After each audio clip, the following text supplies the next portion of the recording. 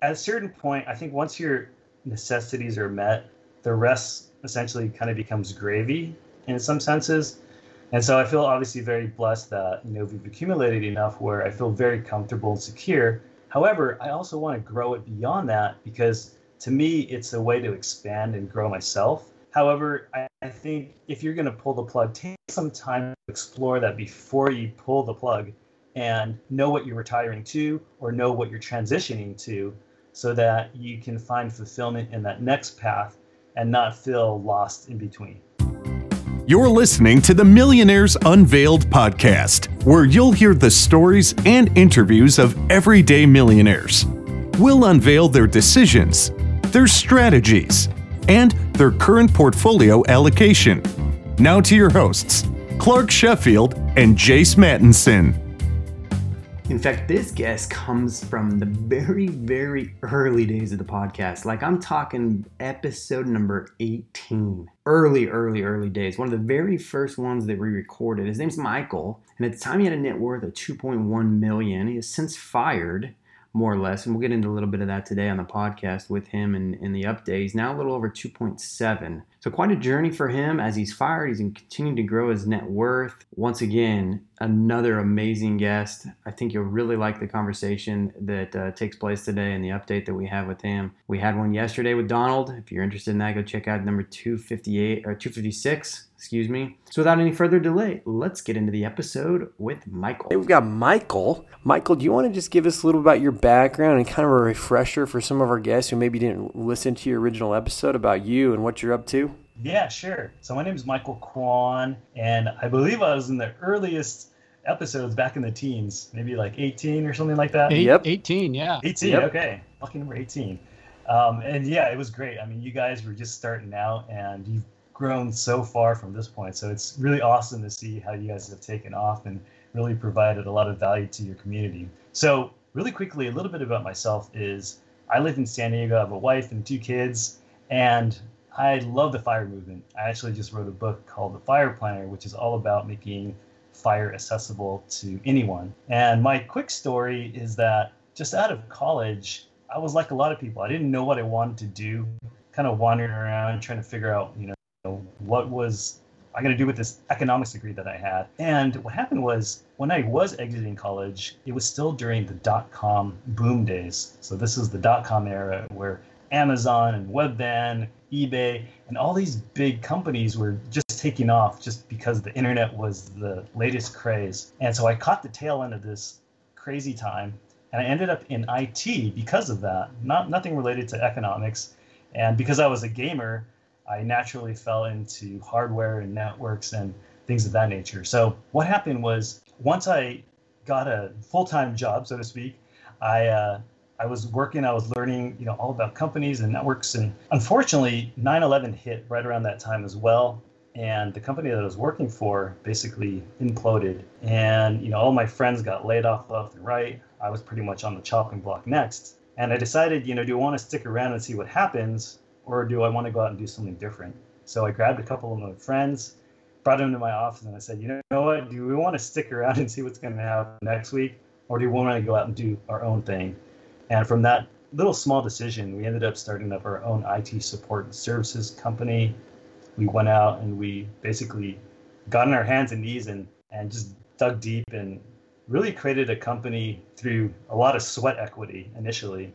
And then over time, over the good next 10 years or so, we just started to grow slowly and surely. And by the end of 10 years, we had grown to a company that we had a couple of offices in Chicago and San Diego. And we decided at that point to sell the company and move on. And so that was really kind of the exit point for me to be able to do something different.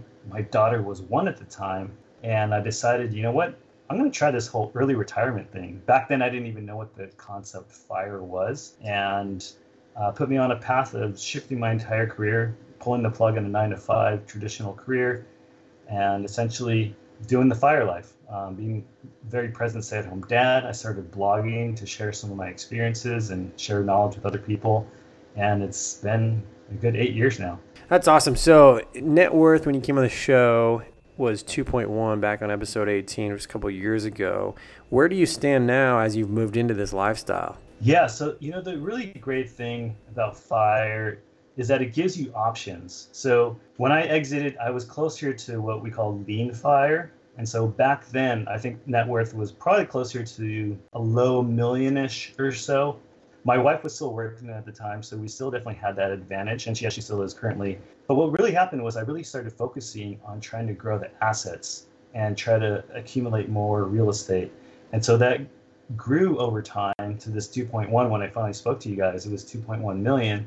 And over the last, I think it's been 3 years since we last talked to you, it's grown, I think, another $500,000. So I'm about 2.7 at this point. So growing the net worth while you've been in FIRE pretty substantially, how have you managed that? And maybe give our listeners a little bit of an idea of what your living expenses look like, because essentially making all these changes in your life, going from, salary, business, exit, there's a lot of mindset shifts that you've had to have in there about, one, your spending and income and all that. Kind of walk us through that transition.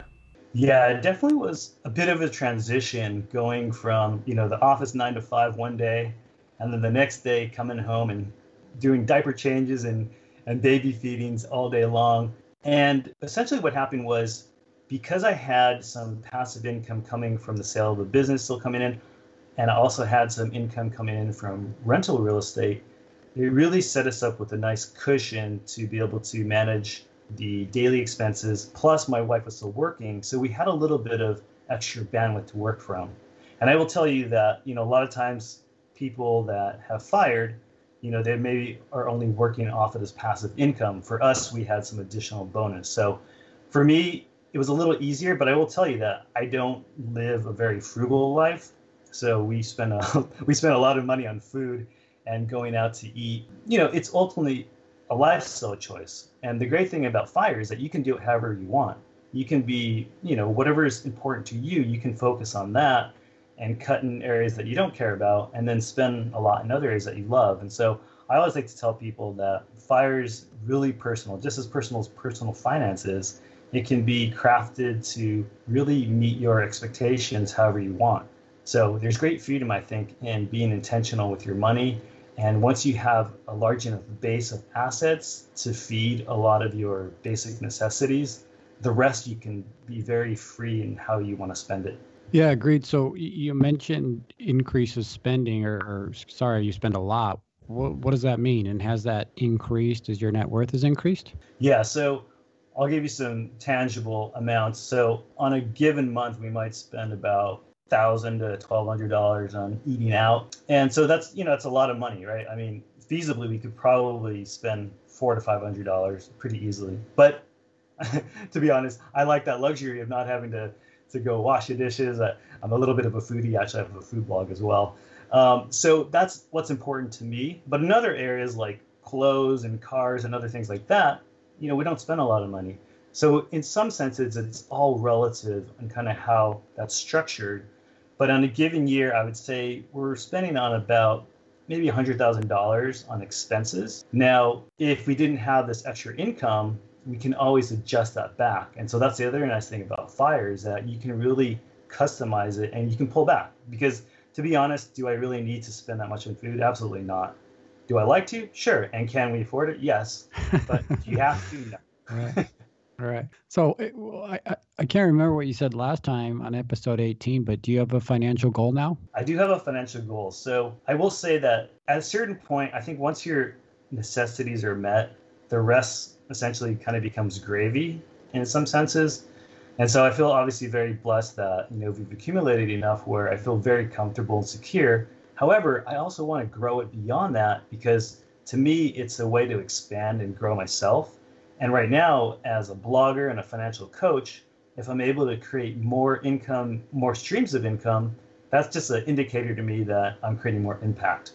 So this new number for me is basically $10 million of net worth by the time I'm 50. So I've got another 6 years and I've got a lot of work ahead of me. And remind everybody when you hit your first million, what age? Yeah, so the first million likely came at age 29. And the reason why I say likely is because some of it was tied up in the business that I owned.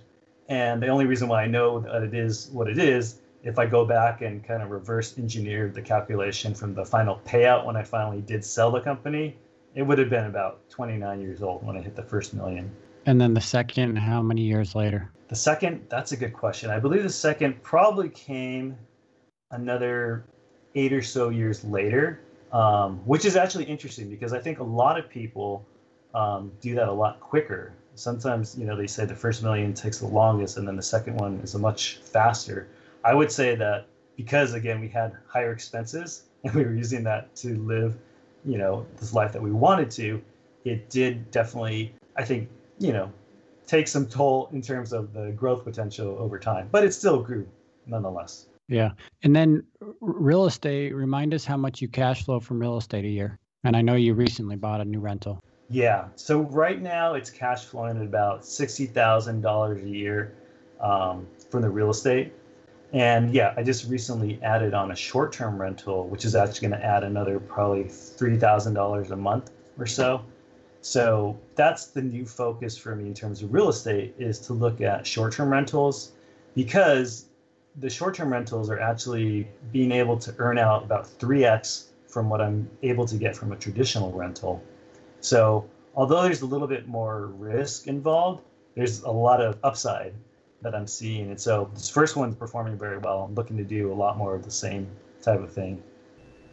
And do you buy those in cash or finance them? Yeah, in this particular one, I actually bought it with cash. What happened was I actually had a property in San Diego. It was actually our first home that we had as a growing family. It was a townhome. And I ended up keeping that townhome as a rental when we moved further south into a bigger home. And the reason why I kept that was I was like, well, any rental is good, thinking that in my head at the time. But the truth was it actually wasn't that good because there was a lot of equity stuck in this townhome. There was about, I would say, $400,000 or so of equity stuck in this townhome. And although it was cash flowing, it was only cash flowing maybe like $400 a month. So if you look at the return on equity, it was actually performing very poorly because this equity is just sitting there doing nothing and it's not really returning that much to me. So what I ended up doing was I ended up selling it off and then taking a portion of that to pay off the other properties that I have. And that increases the cash flow there. And then taking that last chunk to buy this last property. However, with that said, I'm going to probably refinance out some of that cash so I can purchase another one later on down the line. Interesting. So, journey to 10 million, walk us through your vision of what your portfolio might look like allocation wise as you march to that 10 million. Absolutely. So with 10 million, and I've got 6 years to do this, obviously it's a pretty aggressive goal. Now, the chances of me doing this with the existing portfolio and then just appreciating is unlikely in 6 years. So the main focus now is really focusing on real estate as well as my coaching practice that I have, basically helping other people. So really building out some sort of ecosystem that really helps other people to find their path to financial independence. And in the same time, basically build a revenue stream for myself and then put those revenue streams back into real estate, kind of creating that cycle. That's my ultimate vision of being able to grow the asset base to 10 million. And I think it's very possible because as you create more streams of income and you get more flexibility, there's a lot more opportunities that start appearing. And it's a pretty fun time that we live in, I think. And I think there's going to be many opportunities ahead for people that are hungry for real estate investments and or business. The more opportunities that come out from shifts and changes in our economy, or maybe later on, we have shifts in our economy just as we exit out of this COVID time, there's going to be new opportunities popping up all around. So a majority of this in your mind is probably going to be built with physical assets? Yeah, I'd say definitely physical assets as well as the business. So really building income streams from the business is a great accelerator. And I think for anyone actually on the path to FIRE, there's three main things that can really help boost yourself and accelerate your path to FIRE. And that's extreme savings and investings. And that could be saving 50% of your income or more, your household family income, or it's real estate, or it's entrepreneurship. I think those are the other two that you just really have the potential catapulting you to that next level. And the great thing I think about, of course, FIRE is that you have time. Once you get your assets structured in place and you have a system in place to essentially guarantee that you're going to get wealthy slowly over time, then you can focus on the real estate, then you can focus on the entrepreneurship. And all you need is one of those to really hit, and it can really, change the game and put you to that next level. So, Michael, as you've gone through this journey, what would you say has been the most surprising thing going from grinding, selling a business to moving into this different lifestyle? Is there something that you weren't expecting that you've come upon, or something that maybe came out of left field that you would advise others on to think about before they make some of these leaps that you have? Yeah, I think the biggest one is to just take some time to reflect before you do pull the trigger on early retirement or shifting your career. Because what I really realized was that as I transitioned, a lot of our identity is typically tied to the work that we're already doing. And so by doing a 180, sometimes you get a little bit of an identity crisis and you're like, what am I here to do now? And I think that can also be a good thing. However, I think if you're going to pull the plug, take some time to explore that before you pull the plug and know what you're retiring to or know what you're transitioning to, so that you can find fulfillment in that next path and not feel lost in between. Yeah, I want to read what you wrote here on the form. You said, in terms of financial success, it's not about the number, it's about the freedom it can buy. I feel like I've done decently using money as a tool to enhance the quality of my life and those around us. It's given me back time to be fully present with my family and connect with people in ways I couldn't have done otherwise. We can't take it with us when we die, so we may as well use it to create an impact and have a lot of fun along the way. I just thought that was really well said. Thanks. Yeah, it really is about, I think, the time and the freedom. At the end of the day, like I said, you can't take the money with you. So the money is essentially just a tool. It's a tool to give us more time. And I believe the wealthiest people are the ones that have the most freedom of time and can do, essentially whatever they want. Is there any part of you, though, that says, hey, how far can I get? How much can I get? How could I push myself? And if I have more, I could make a greater impact? Oh, absolutely. Yeah. And that's the whole thing with the business right now, is really trying to grow the blog, grow the coaching programs and the masterminds so that it can affect more people. And as I just mentioned earlier, I just wrote a book, and I will tell you that, writing a book obviously takes a lot of time and effort. And it's something where, I'm probably not going to make a ton of money from the book itself. I made a little bit up front. However, it was more important for me to be able to get out this message and be able to share different perspectives and ideas, people that wouldn't have access to this information otherwise. Yeah. Well, I mean, it's cool. And congrats to you on your success, and you're building it. And to that point, you recently came out with a book, right? Tell us about the book and what it is and where people can find it. Absolutely. Yeah, so the book that I wrote, it was actually over COVID. I had some spare time, obviously, during COVID because everyone was locked up. So I spent a good 2.5 months writing this book called The FIRE Planner. And so this is unlike most financial books that you'll find out there. In fact, I think it's unlike anything you've seen out there because it's a really interactive type of book.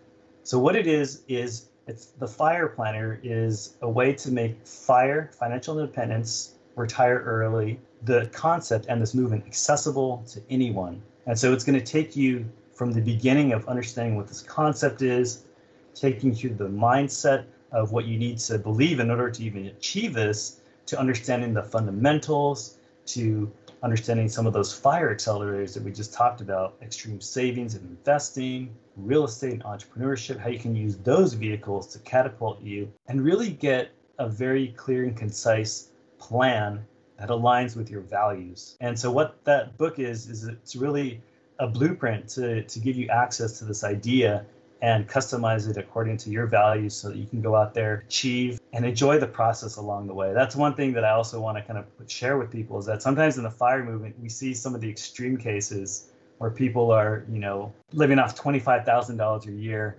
wearing a single piece of clothes for the entire year. And hey, if that's something that's important to you and you value that, great. But I know a lot of people that's not, something that's really intrinsically comfortable for them. And so I say there's another way to do it. You can do it however you want to do it. You can spend money on the things that you want, and you can still achieve FIRE at the same time. But you have to be able to understand the rules of the game, plug yourself in, model yourself off of other people that have done, this type of formula beforehand, and essentially right off into the sunset yourself. Yeah. Awesome. Well, Michael, thanks for coming on. I mean, thanks for the updates. Fun to hear. 2.1 on episode 18. That was a couple of years ago now, up to 2.7, probably over 3 by the time this thing goes live. So congrats on your success and best of luck with the book and the blog. And thanks for keeping us posted here. Absolutely. And Thanks when so you much. get to 5, we'll have you on a third time. Perfect. we got to track it, right? All the way to 10. Yeah. All right. Thanks again. Thanks, guys. Thanks, Michael. Thanks for listening to the Millionaires Unveiled podcast with Clark Sheffield and Chase Mattinson. For more stories, investment opportunities, and information, check out our website at millionairesunveiled.com. See you next time when you'll hear from another everyday millionaire.